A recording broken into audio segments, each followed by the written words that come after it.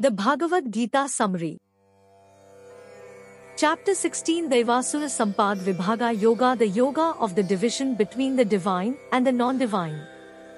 In this enlightening chapter 16, Lord Krishna delineates the distinct qualities that characterize the divine and the non-divine aspects within ourselves and the world around us.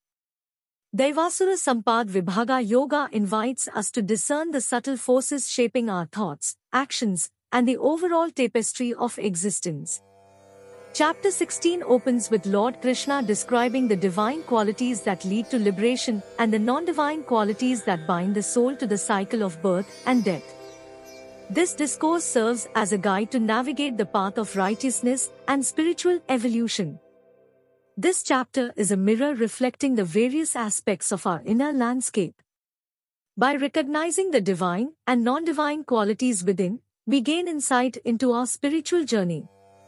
A central theme in this chapter is the understanding that our actions are not isolated events but are influenced by the qualities of our character. Lord Krishna vividly describes the traits that either elevate or bind the soul. Let's explore the divine qualities that lead to liberation.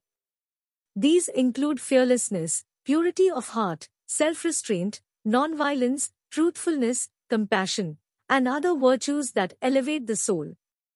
Conversely, the non-divine qualities, such as hypocrisy, arrogance, harshness, and an absence of empathy, contribute to bondage and hinder spiritual growth.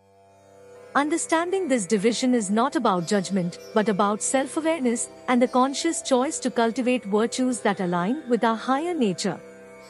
The transformative power lies in consciously cultivating the divine qualities. As we nurture fearlessness, compassion, and truthfulness, our actions become a reflection of our inner purity. Cultivating these virtues is not a passive endeavor, but an active engagement with our thoughts and behaviors, fostering a harmonious and uplifting environment. Daivasura Sampad Vibhaga Yoga encourages self-reflection to recognize the prevalent qualities in our character. Through introspection, we unveil the patterns shaping our responses to life.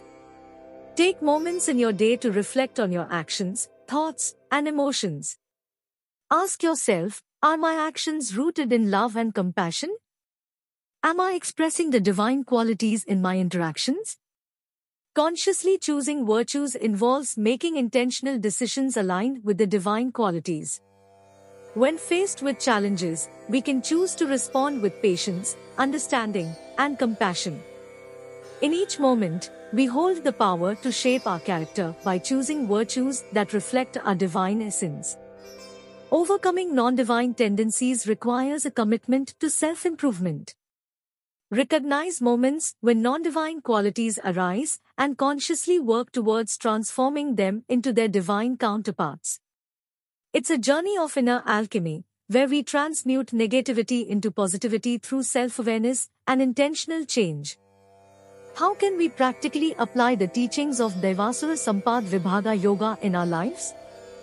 It begins with a daily practice of embodying divine virtues.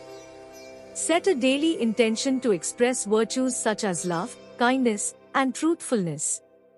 Notice how consciously embodying these qualities transforms your interactions and environment. Cultivating compassion is a potent practice. Extend empathy and understanding to others, recognizing that everyone is on their unique journey, facing their own challenges.